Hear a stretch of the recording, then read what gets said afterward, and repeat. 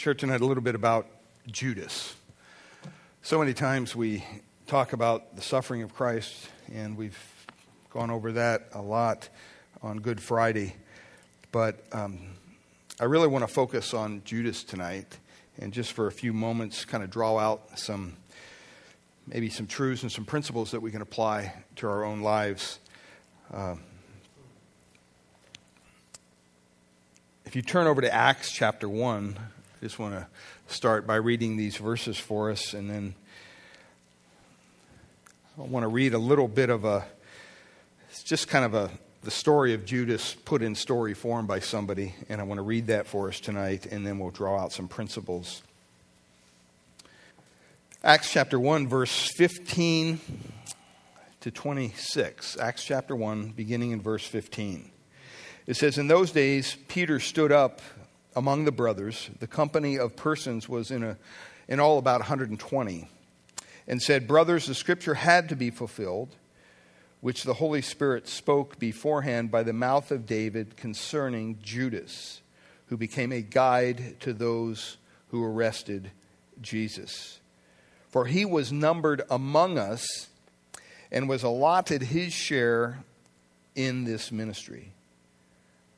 Now this man acquired a field with the reward of his wickedness, and falling headlong, he burst open in the middle, and all his bowels gushed out.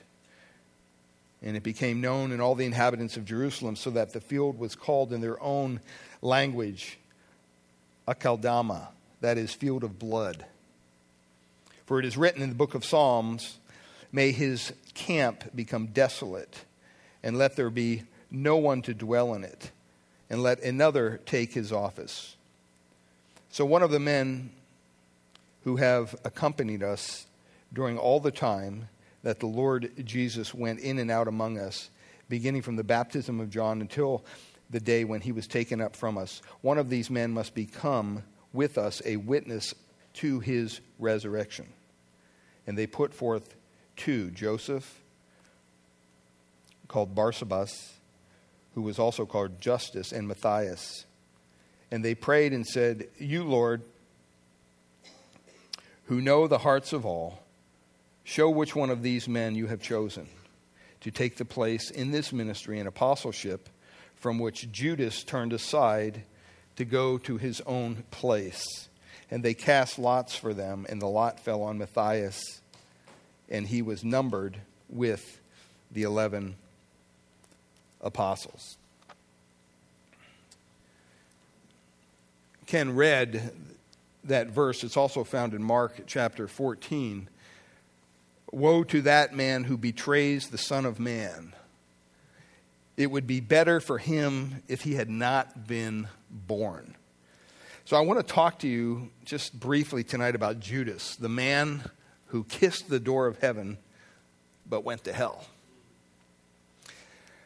Warren Wiersbe said this: "If you are not born again, the day will come when you wish you had never been born at all." That's very true.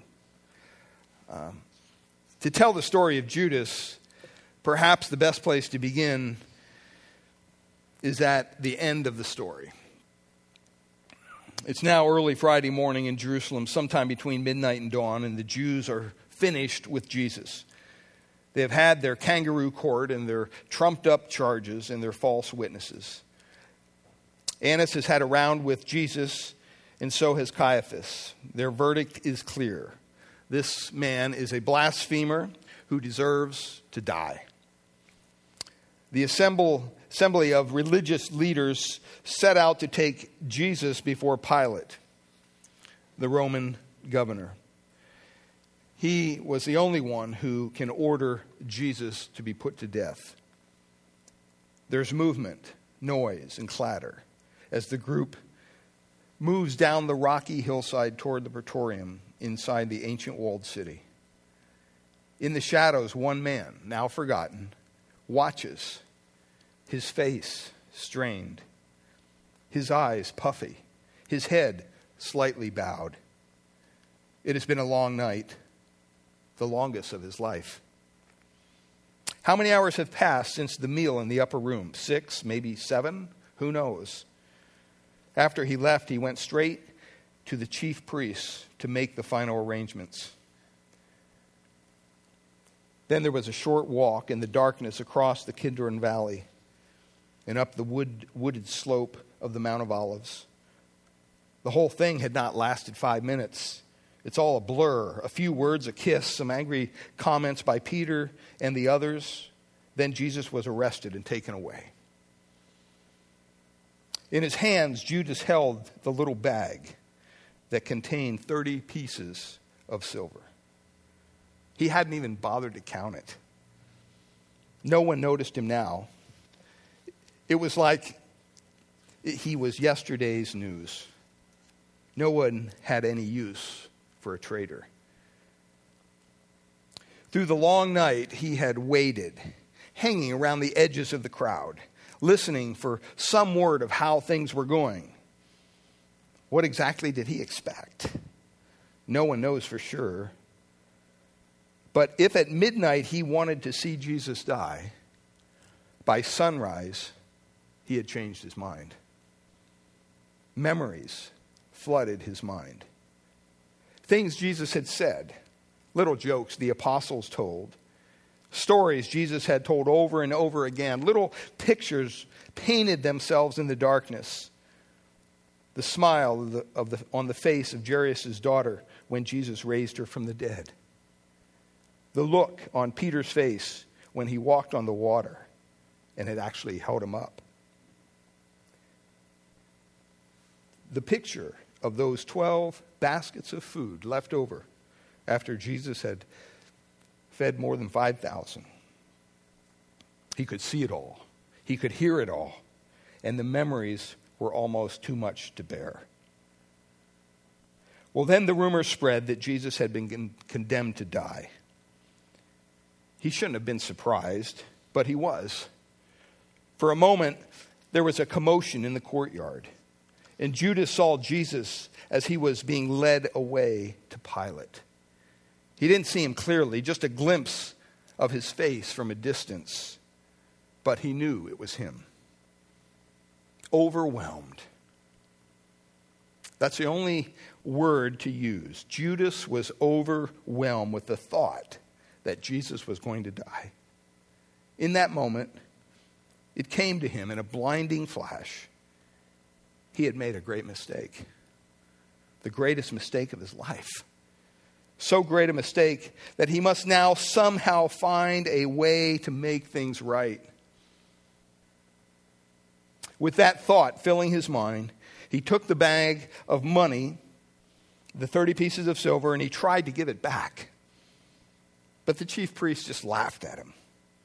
They had no more use for him, nor his money. They had what they wanted. In desperation, Judas cried out. Matthew 27:4 says, "I have sinned, for I have betrayed innocent blood." Every word was true. He had done it. What he had done was the worst sin imaginable. He had betrayed the Lord Jesus Christ. Though he was innocent, he was about to pay with his blood for Judas's crime. With that, he threw the money into the temple, and the coins clinking and ringing as they hit the stone pavement. As Judas turned to go, the 30 pieces of silver stayed behind. Judas not only lost his Lord, he also lost his money. Very shortly, he would lose his life. Well, about his suicide, very little needs to be said. The Bible tells us that he went away and hung himself. It's the final act of a man who could not live with himself and the memory of what he had done. If you think about it, there's an ultimate irony of this tragic day. Judas actually died before Jesus did. Well, what could we learn from Judas? 4 things, I think. First of all, the commitment he made. You know, it's easy to dismiss Judas as either a villain or a victim. But I'm struck by the fact that in many ways, he was just like me. He was just like you. Judas was a follower of Jesus. He was a preacher of the gospel. But there was some double-mindedness about him. In the end, he abandoned the faith he once professed. The first thing that we can see here is the commitment that he made. Judas made a commitment to Jesus, and there's no reason to think that he was anything other than sincere in his faith. Like the rest of the disciples, he left everything to follow the Lord. Judas was actively involved in ministry. He was given remarkable talents. Luke tells us that Jesus called the 12 together. That included Judas, and gave them power and authority over all demons to cure diseases, and he sent them out to proclaim the kingdom of God and to heal. Judas Iscariot was a gospel preacher. We find some remarkable facts about Judas. He was personally chosen to be an apostle by Jesus Christ himself. He forsook all to follow the Lord. He spent 3.5 years traveling the length and breadth of Israel with Christ. He saw all of the miracles of Christ in person. He heard Christ give all of his famous discourses. He watched as Christ healed the sick, raised the dead, and cast out demons. He, along with the other apostles, was sent out to preach the gospel. He was one of the leaders of the apostolic band. No one ever suspected him of treason. In terms of experience, whatever you say about James, Peter, and John, you can also say about Judas. Everywhere they went, he also went. He was right there, always by the side of Jesus. He heard it all, saw it all, experienced it all. Well, however you explain his defection, you cannot say that he was less experienced than the other apostles. If anything, he was one of the leaders. After all, the other apostles chose him to handle the money. You don't pick a man whose loyalty you suspect to handle your money. You pick your best man, your most trustworthy man, the man you know that you can count on. That's why they picked Judas. The most interesting part of this story is that the other apostles apparently saw only the positive side of Judas. It wasn't until they looked back after the fact that they could see the negatives. Before his betrayal of Jesus, he looked as good as any of the rest of the apostles. And in fact, he probably looked better than most. In that light, let us note, it was for the record, just for the record one more time, no one suspected Judas. Remember this, no one. He was given the entrustment of being the treasurer of the band of apostles. He was actively involved in ministry. Being involved in ministry is a wonderful thing, let me tell you. It's a good thing. It's a wonderful thing. But it is not in itself a guarantee of spiritual life or health. Well, the second thing we see, not only just his commitment, but the opportunity he was given. Judas walked with Jesus for 3 years. Can you imagine spending 3 years of your life with Christ?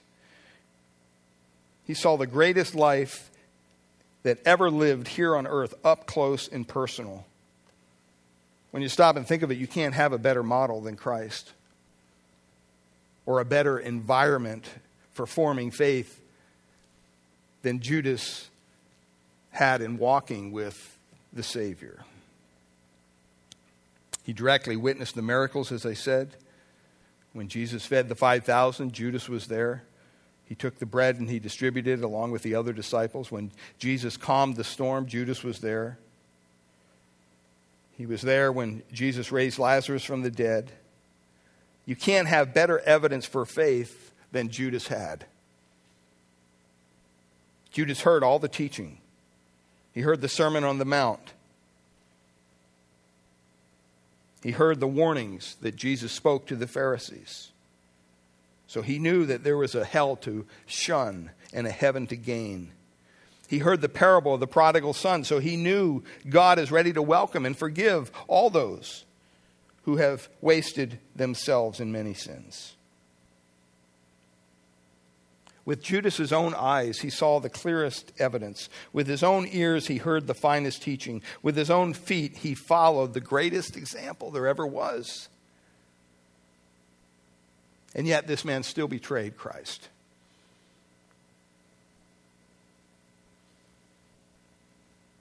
The human heart, Jeremiah tells us, is beyond understanding.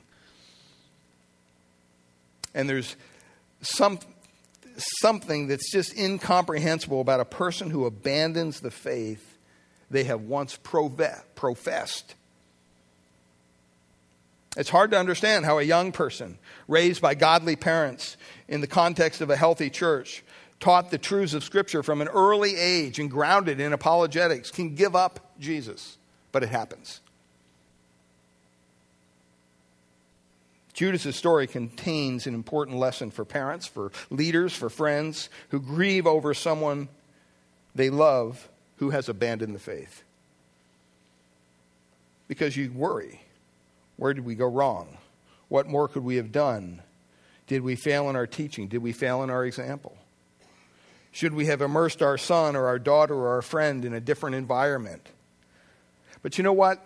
The lesson of Judas teaches us that even the best example, the most compelling evidence, and the finest teaching, the ultimate environment for growing faith cannot in and of itself change the human heart. The third thing we see here is the choice he made. The choice he made. Satan made a relentless assault on Judas' soul, as he makes on everyone who chooses to follow Christ. We read about Satan's attack on Judas in Luke 22. It says, then Satan entered into Judas Iscariot. John 13 tells us the devil had already put it into the heart of Judas Iscariot, Simon's son, to betray him. John 13:27 says Satan entered into him. The Bible's clear statements about Satan's activity have led some to say, well, poor Judas, he didn't have a chance. Satan entered into him. What could he do about that? But that overlooks the fact that Judas himself opened up the door to Satan. Judas had been stealing from the collective money bag. When he kept his sin secret, Satan entered into him. He made a deal with the chief priests, then sat down at the Lord's table with known sins in his life he would not confess. And Satan entered even further into his life. Because unconfessed sin, beloved, is always an open door to Satan's power. Satan doesn't gain a foothold in the lives of people who are walking in the light with Jesus. He only gains access when we open the door. And I think that we need to be reminded of that. Sometimes we get this turned around, fearing that Satan will somehow have a secret access to God's children, while doubting that Jesus can do anything for a person unless they open the door. But the Bible teaches precisely the opposite. Well, the last thing here I see with Judas is the outcome he embraced. Judas went out into the darkness that he had chosen. And when you get close to Jesus, one of two things will happen. Either you will become wholly his, or you will end up more alienated from him. Among those who hate Christ the most, some once professed to trust him. his claims are so exclusive and his demands are so pervasive that in the end, you must either give yourself to him completely or give him up altogether. There's no middle ground.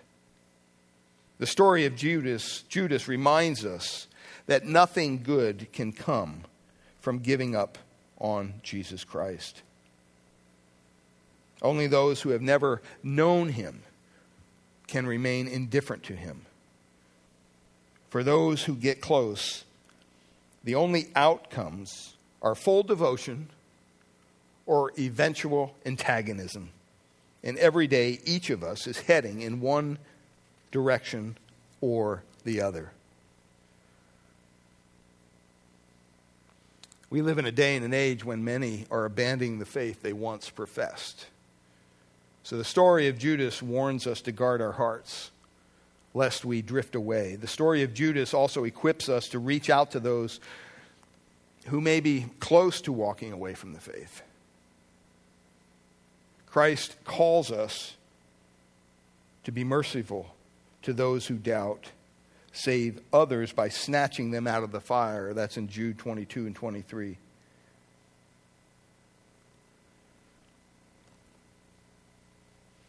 Christ is of supreme value, beloved. And following him is always worth the cost.